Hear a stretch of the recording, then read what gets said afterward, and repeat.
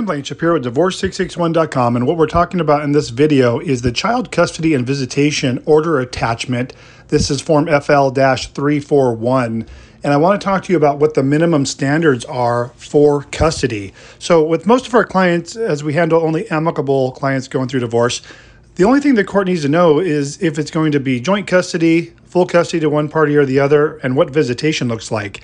And what a normal custody order for our clients look like is joint legal, joint physical, and then all we're marking is box 7A, which says reasonable right of visitation to the party without physical custody. You don't need to do anything else besides that.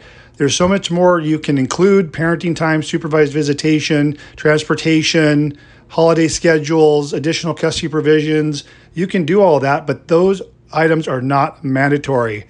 You only need to include those if that's what you wish to do.